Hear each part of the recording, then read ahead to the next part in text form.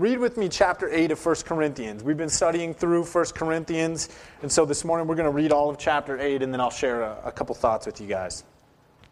Now, concerning food offered to idols, we know that all of us possesses knowledge. This knowledge puffs up, but love builds up. If anyone imagines that he knows something, he does not yet know as he ought to know. But if anyone loves God, he is known by God. Therefore, as to the eating of food offered to idols, we know that an idol has no real existence, and that there is no God but one. For although there may be so-called gods in heaven or on earth, as indeed there are many gods and many lords, yet for us there is one God, the Father, from whom are all things and for whom we exist, and one Lord, Jesus Christ, through whom are all things and through whom we exist. However, not all possess this knowledge, but some, through former association with idols, eat food as really offered to an idol, and their conscience, being weak, is defiled. Food will not commend us to God. We are no worse off if we do not eat, and no better off if we do. But take care that this right of yours does not somehow become a stumbling block to the weak. For if anyone sees you who have knowledge eating in an idol's temple, will he not be encouraged, if his conscience is weak, to eat food offered to idols? And so by your knowledge this weak person is destroyed, the brother for whom Christ died. Thus, sinning against your brothers and wounding their conscience when it is weak, you sin against Christ. Therefore, if food makes my brother stumble, I will never eat meat, lest I make my brother stumble. Let me give you a little snapshot of what's going on here in the church in Corinth, okay? Paul's answering a question that's been presented to him in a letter that we don't actually have, which is why, depending on the version you have, maybe some of the words are in quotes, okay? He's quoting back to them words that they said to him. And the question that he has been presented with is sort of apparent from the questions, or from the answer that he gives in this passage. And this is the question: is it okay to eat meat that's been sacrificed to idols?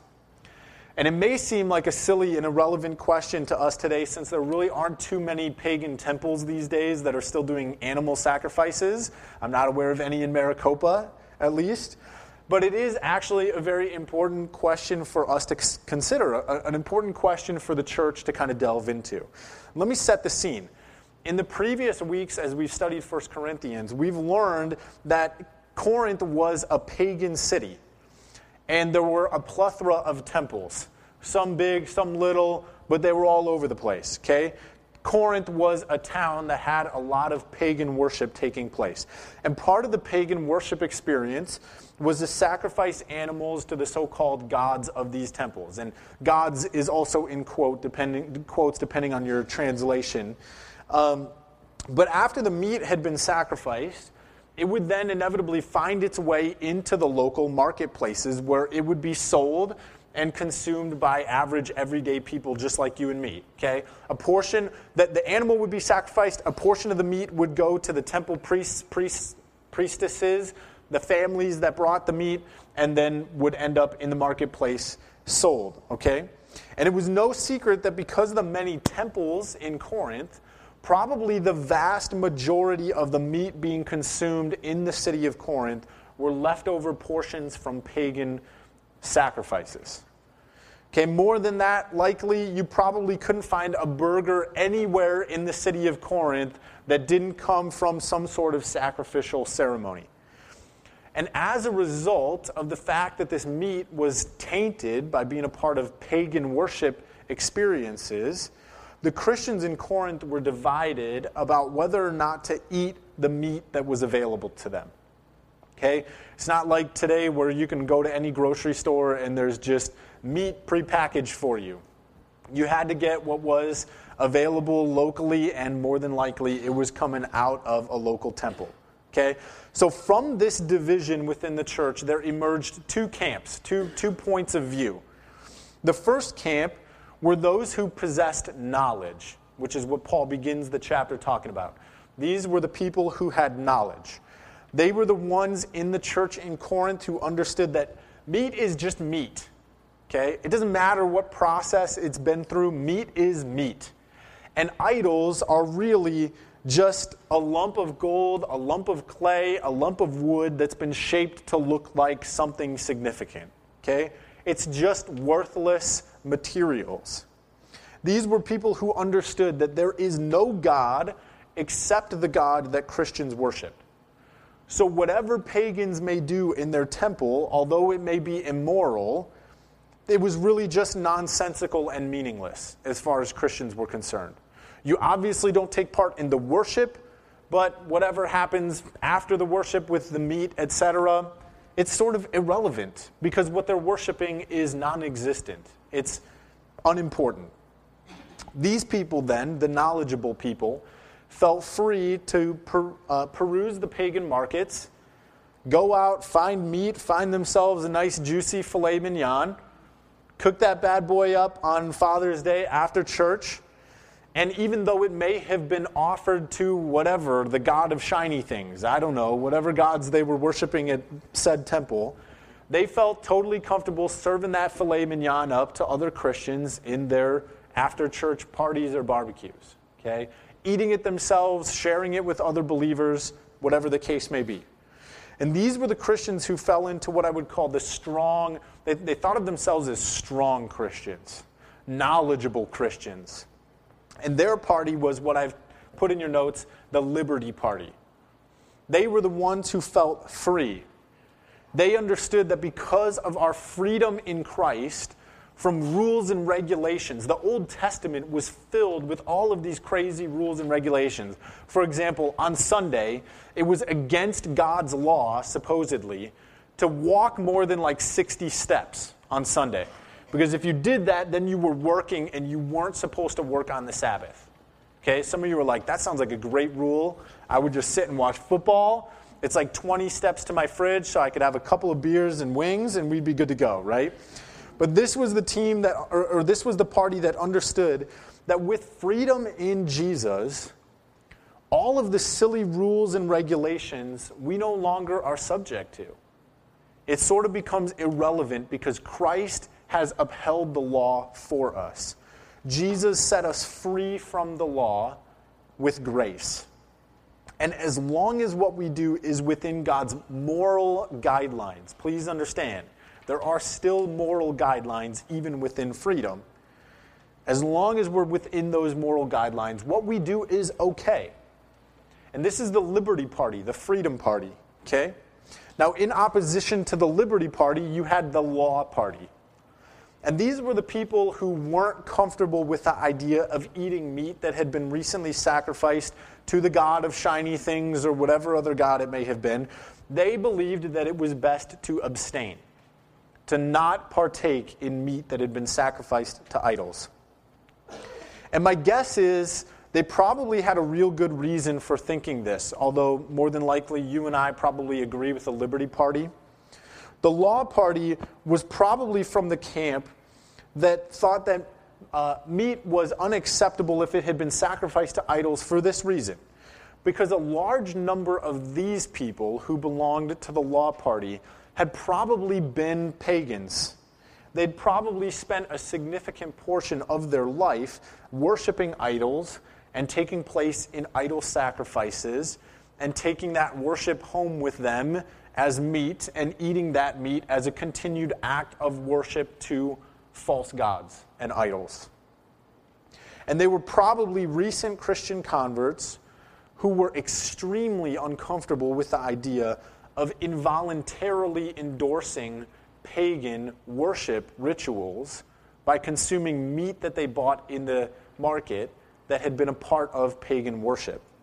Okay? They knew what went on inside of the temples, these pagan acts of worship. They knew the immorality and the crude behavior that went along with animal sacrifice.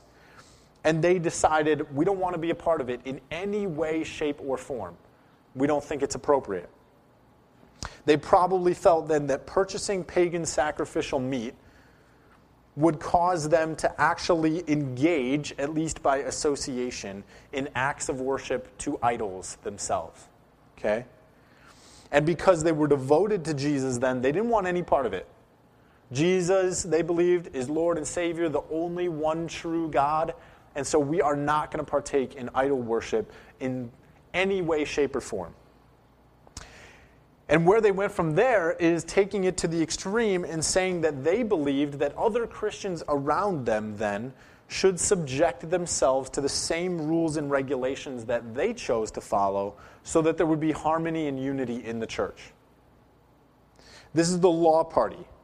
Okay, these are the people who put rules in place that weren't absolutely necessary, even if they may have been beneficial. Okay, not absolutely necessary, but probably beneficial. And their belief was rules benefit the entire church. There are some guidelines that are good. There are many rules that Christians should follow for the sake of the greater good, even if they're not necessarily strictly biblical. So both parties had what I would say is a valid point, some great wisdom to offer to the church. Let me cover it. The Liberty Party, the Freedom Party, was basking in the grace of Jesus and proclaiming their freedom in Him. I don't have to be righteous of my own. Jesus has made me righteous. Therefore, as long as I live morally, I'm free to kind of do whatever I want in the gray areas. As long as something is not outside of God's moral guidelines, it can be okay. For example, you're free to go to Disneyland, which I would say is the greatest temple to American consumerism that you can possibly think of. Okay, and I love Disneyland, but it is a pagan temple of worship to consumerism. It really is. It's fine for you to go, though. Just don't bow down to Mickey Mouse. You know what I'm saying? You're free to be amazed at the mad basketball skills of somebody like LeBron James and have him as your hero in your life if you want to. You're fine watching basketball, even though it's filled with advertisements, which are, again, just worship to the pagan god of consumerism and materialism. It's okay for you to go to basketball games and say you love LeBron James. Okay? Just don't bow down to him. Just remember who gave him the gifts and talents that he has. Remember who created him. All of his skills are really just an arrow pointing to God. Okay? So let's not be confused. The Liberty Party said, we know there's no God but God. And because we understand that, because we have that knowledge, we're free to go to Disneyland. We're free to watch basketball games. It doesn't cause us to take our eyes off of Jesus. But the Law Party was also right, okay? As Christians, we should have boundaries and guidelines in place in our lives.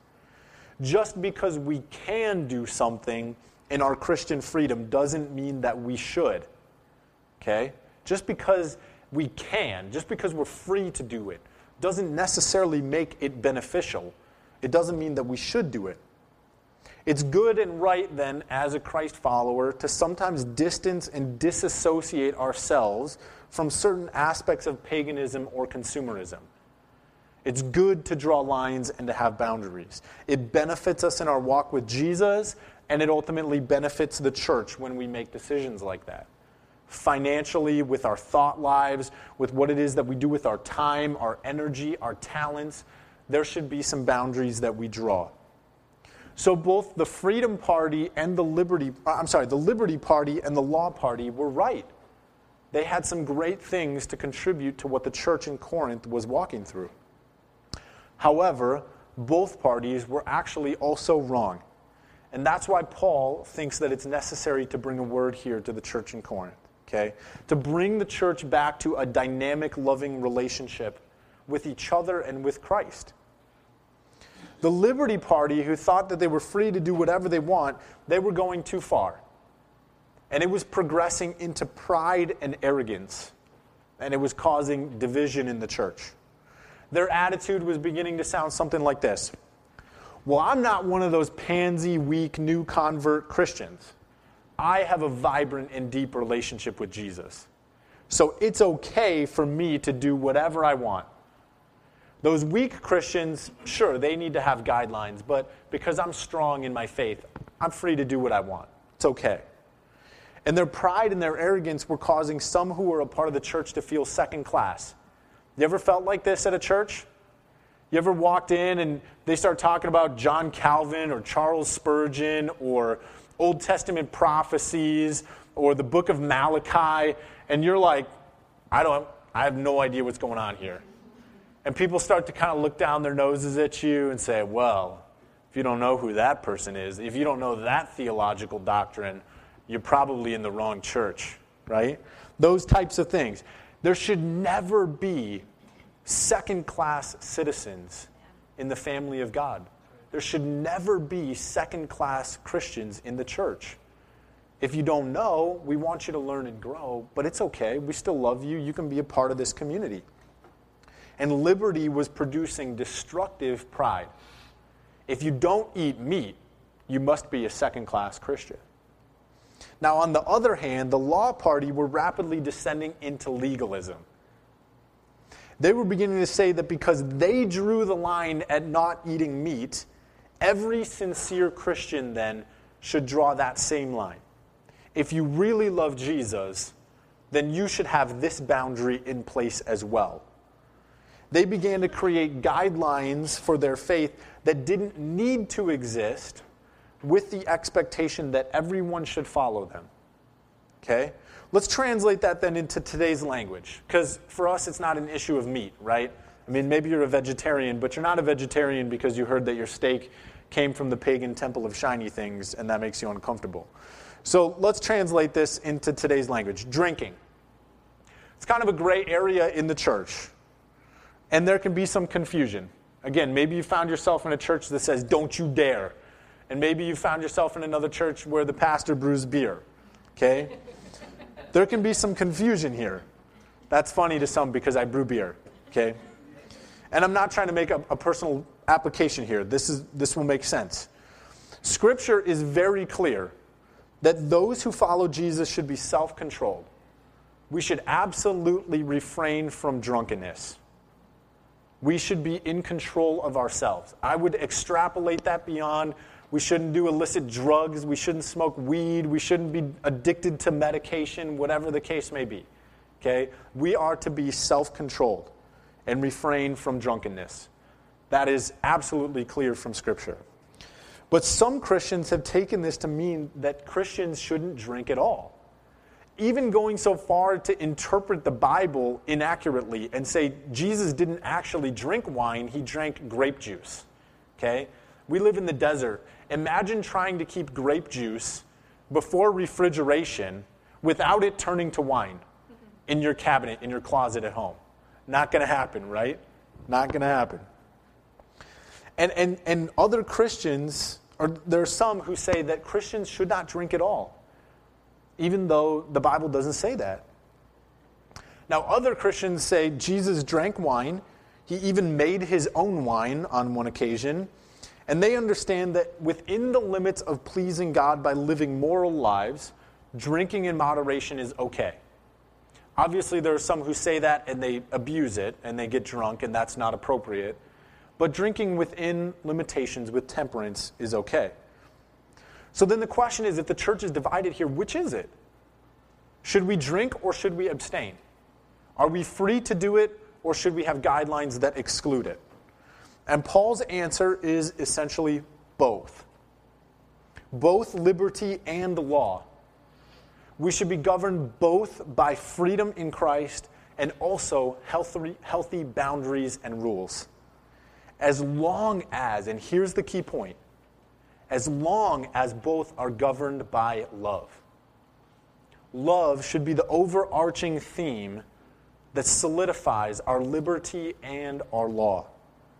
You are indeed then free to eat meat sacrificed to idols, with the understanding that idols are nothing. It's just a rock carved to look like a fat man. Okay? Idols are nothing. You are indeed free to eat meat. You are indeed free to drink alcohol, as long as you do it with temperance.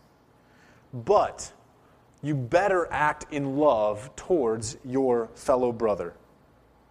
If you're throwing a dinner party for your church and you know that someone who used to engage in idol worship is going to be there, and they would be uncomfortable with eating meat sacrificed to idols, you better not provide meat sacrificed to idols.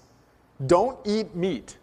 Okay? In the same way, if you're throwing a Super Bowl party and you've invited people from church and you know that one of them is a recovering alcoholic, don't bring beer to that Super Bowl party. Okay? Don't provide the booze. It doesn't make sense. You should surrender yourself to their comfort level out of love for them, for the sake of the body of Christ. So we walk this fine line then in liberty of our freedom in Christ, but also living under the law of righteousness with healthy boundaries and guidelines. And the way that we walk this line successfully is through this lens of love. This is where I want to spend the last couple of minutes. Paul says in verse 3, "But if anyone loves God, he is known by God." This is where transformation begins in the heart of the Christian. Transformation starts right here. If anyone loves God, he is known by God.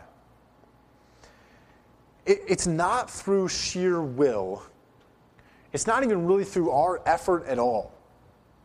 It's not because of our love for God. True transformation begins in the heart of the Christian through understanding that God knows us and loves us. He knows every single detail about who you are. All of the good stuff, all of the bad stuff, all of the insecurities, all of the self-consciousness, all of the fears, all of the failures, all of the concerns and worries, all of it. He knows all of it. There is nothing that you can hide from him. And his stance towards you is still love. If anyone loves God, he is known by God. I think a great example of this is my children. Okay? They love me. And they do it pretty well. This morning, I actually meant to bring it up here. This morning, I got a card from them. And when I opened it, it was this baby that somehow in the card, the baby moves and makes farting noises. I know. Because, did you see it? I'll show you after church if you want to see it. It's hilarious. But my children love me, and they do it well by giving me cards like that. Okay? I mean, when I come home from work, they bum rush me at the door. Like, I can't even get 3 steps in the door without children tangling up my feet and I'm tripping over. I leave the house, and if I don't express my love for them, they cry and they call me. Okay? They're heartbroken. Each day when I wake up, assuming that they got enough sleep, they have beaming faces to see me in the morning. This morning, I heard my door creep open at like 5 o'clock, and I look up, and there was Aiden, and he had this huge smile on his face. And I said, "Aiden, you want to come cuddle with me?" And he said, "Yes." And he came and he ran, and he just laid in bed with me for like 20 minutes. Okay? My children, they love me. They're beaming with joy and happiness in my presence. And they love me well, and they love me deeply. But the fact is that all of their love for me is really just in response to my love for them, isn't it? I mean, think about it. I fed them bottles every day of their life for many years. I changed all of their nasty diapers. Well, not all of them. Leanne obviously changed some. I changed a small portion of their nasty diapers. I pour out affection on them. I love them. I bring them surprises home from work sometimes. I nurture them. I protect them. I provide for them. I discipline them so they know what's good and true and right and wrong. I clean up after them, sometimes 3 times a day. I literally provide for and take care of their every single need. In fact, the truth is my children are so dependent on me right now that should I withdraw my care for them, they would die. That's how codependent they are. But I love them deeply. And I care for them constantly. And because of that relationship, they respond to me in love. They love me too. And our great love for God and his great love for us is really no different. I mean, the life of the believer is no different than this example. Our love for God pours forth from his great love for us. We understand the fact that he knows us and loves us. We're people who've tasted the wonder and the joy of the love of God. We are people who have understood the depth of God's great love for us, that he would sacrifice his son on the cross. I mean, think about that. Would I allow any of my children to go through that sort of torment and suffering for somebody else? I tell you, no, I would not. But God did, because he loves us that much. And we are people who respond to the revelation of God's love in the way that he pours out his affection on us, right? The way that he changes the soiled diapers of our sin. The way that he nurtures us and protects us, disciplines us so we grow, cleans up after us, and literally provides for our every single need. You may think that you do it yourself, but it's only by the grace of God. And he provides all of it for you. 1 John 4:19 says this, we love because he first loved us. An often quoted verse in the Bible. We love in response to his love for us. And this is the heart of where we find the capacity to walk this fine line of liberty and freedom and law and guidelines. Okay? Out of God's love for us, we're transformed. And the calling of the Christian is to press deeper into the love of God so that we are ever more transformed into his likeness. That's our calling. To find more and more of his great love for us. And as our heart changes inwardly in our love and devotion to him, what happens is our actions change outwardly in our love for his church and for his creation. For the souls of the people that he created and loves as passionately as he loves us. And the principles that we live by, those begin to change as well. Instead of asking ourselves questions like this, how far can I get within grace? I mean, what's the furthest I can go in the direction towards sin and immorality and still be acceptable? You know, is it okay to do this or that kind of action and still call myself a Christian? What's the furthest I can go? What's the most immorality I can get away with and still be free in Christ?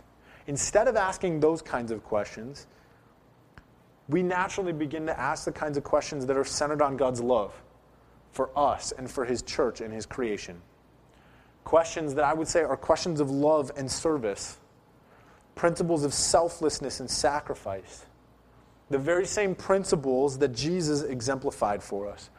These are the questions. Let me read them for you. The questions that the liberty-zealous, law-abiding Christian who is governed by love begins to ask. What do I love more, my freedom to live however I choose or Jesus? What do I love more, my freedom to live however I choose? Or do I love Jesus? What do I love more? My strict rules and guidelines for how I live my life and how other people should live their lives? Do I love that more or do I love Jesus? Do I love Jesus enough to really, truly, and passionately sacrifice for his people, sacrifice for the church, and sacrifice for the lost? And am I willing to give up things of minor importance for the sake of things with major importance? Would I be willing to give up my beer if I was in a community of people who struggled with alcoholism? Am I willing to give up something of minor importance for something of major importance? And finally, will I give up this world and all of its fleeting pleasures and promises for the eternal joy of being forever known and loved by God? I read it fast. Let me read it again, because this is an exceptional question for you to consider. Will I give up this world and all of its fleeting pleasures and promises for the eternal joy of being forever known and loved by God? How will you answer and respond to a question like that? 1 Corinthians 13:13, we're going to get there in a couple weeks, and this is what Paul is building towards. We're going to get there, but 13:13 through chapter 14, verse 1, it says this simple and beautiful truth. So now, faith, hope, and love abide, these three. But the greatest of these is love. Pursue love. Let me pray. God, I pray that we would know your great love for us. God, I ask that anybody in this room who is just burdened under feelings of insecurity, burdened with feelings of self-hatred or self-loathing or self-doubt, burdened under the anxieties of sin, God, burdened under the image that this world says that we have to have, God, burdened under financial problems, or struggling to find a career, a job, God, I pray that those of us in this room who are suffering from those types of burdens would be enlightened by the truth of the fact that you know us and you love us. There is no dusty, scary corner of our lives that you are not already aware of. And you love us. God, I thank you that we don't have to fix those things first before we come to you and find grace. That you are already standing like a loving Father with open arms, ready to embrace us as we come back to you. And Jesus, I pray that our church would be a church that is guided by love. That we would both seek to be law-abiding in the sense that we love guidelines that help us be good and true and right. But God, may we also live in the freedom of what it is that you did for us on the cross. And over all of that, may we see the theme of your great love for us running through your church, running through your actions, running through your body. And may we respond to that love. And it's in your name we pray. Amen.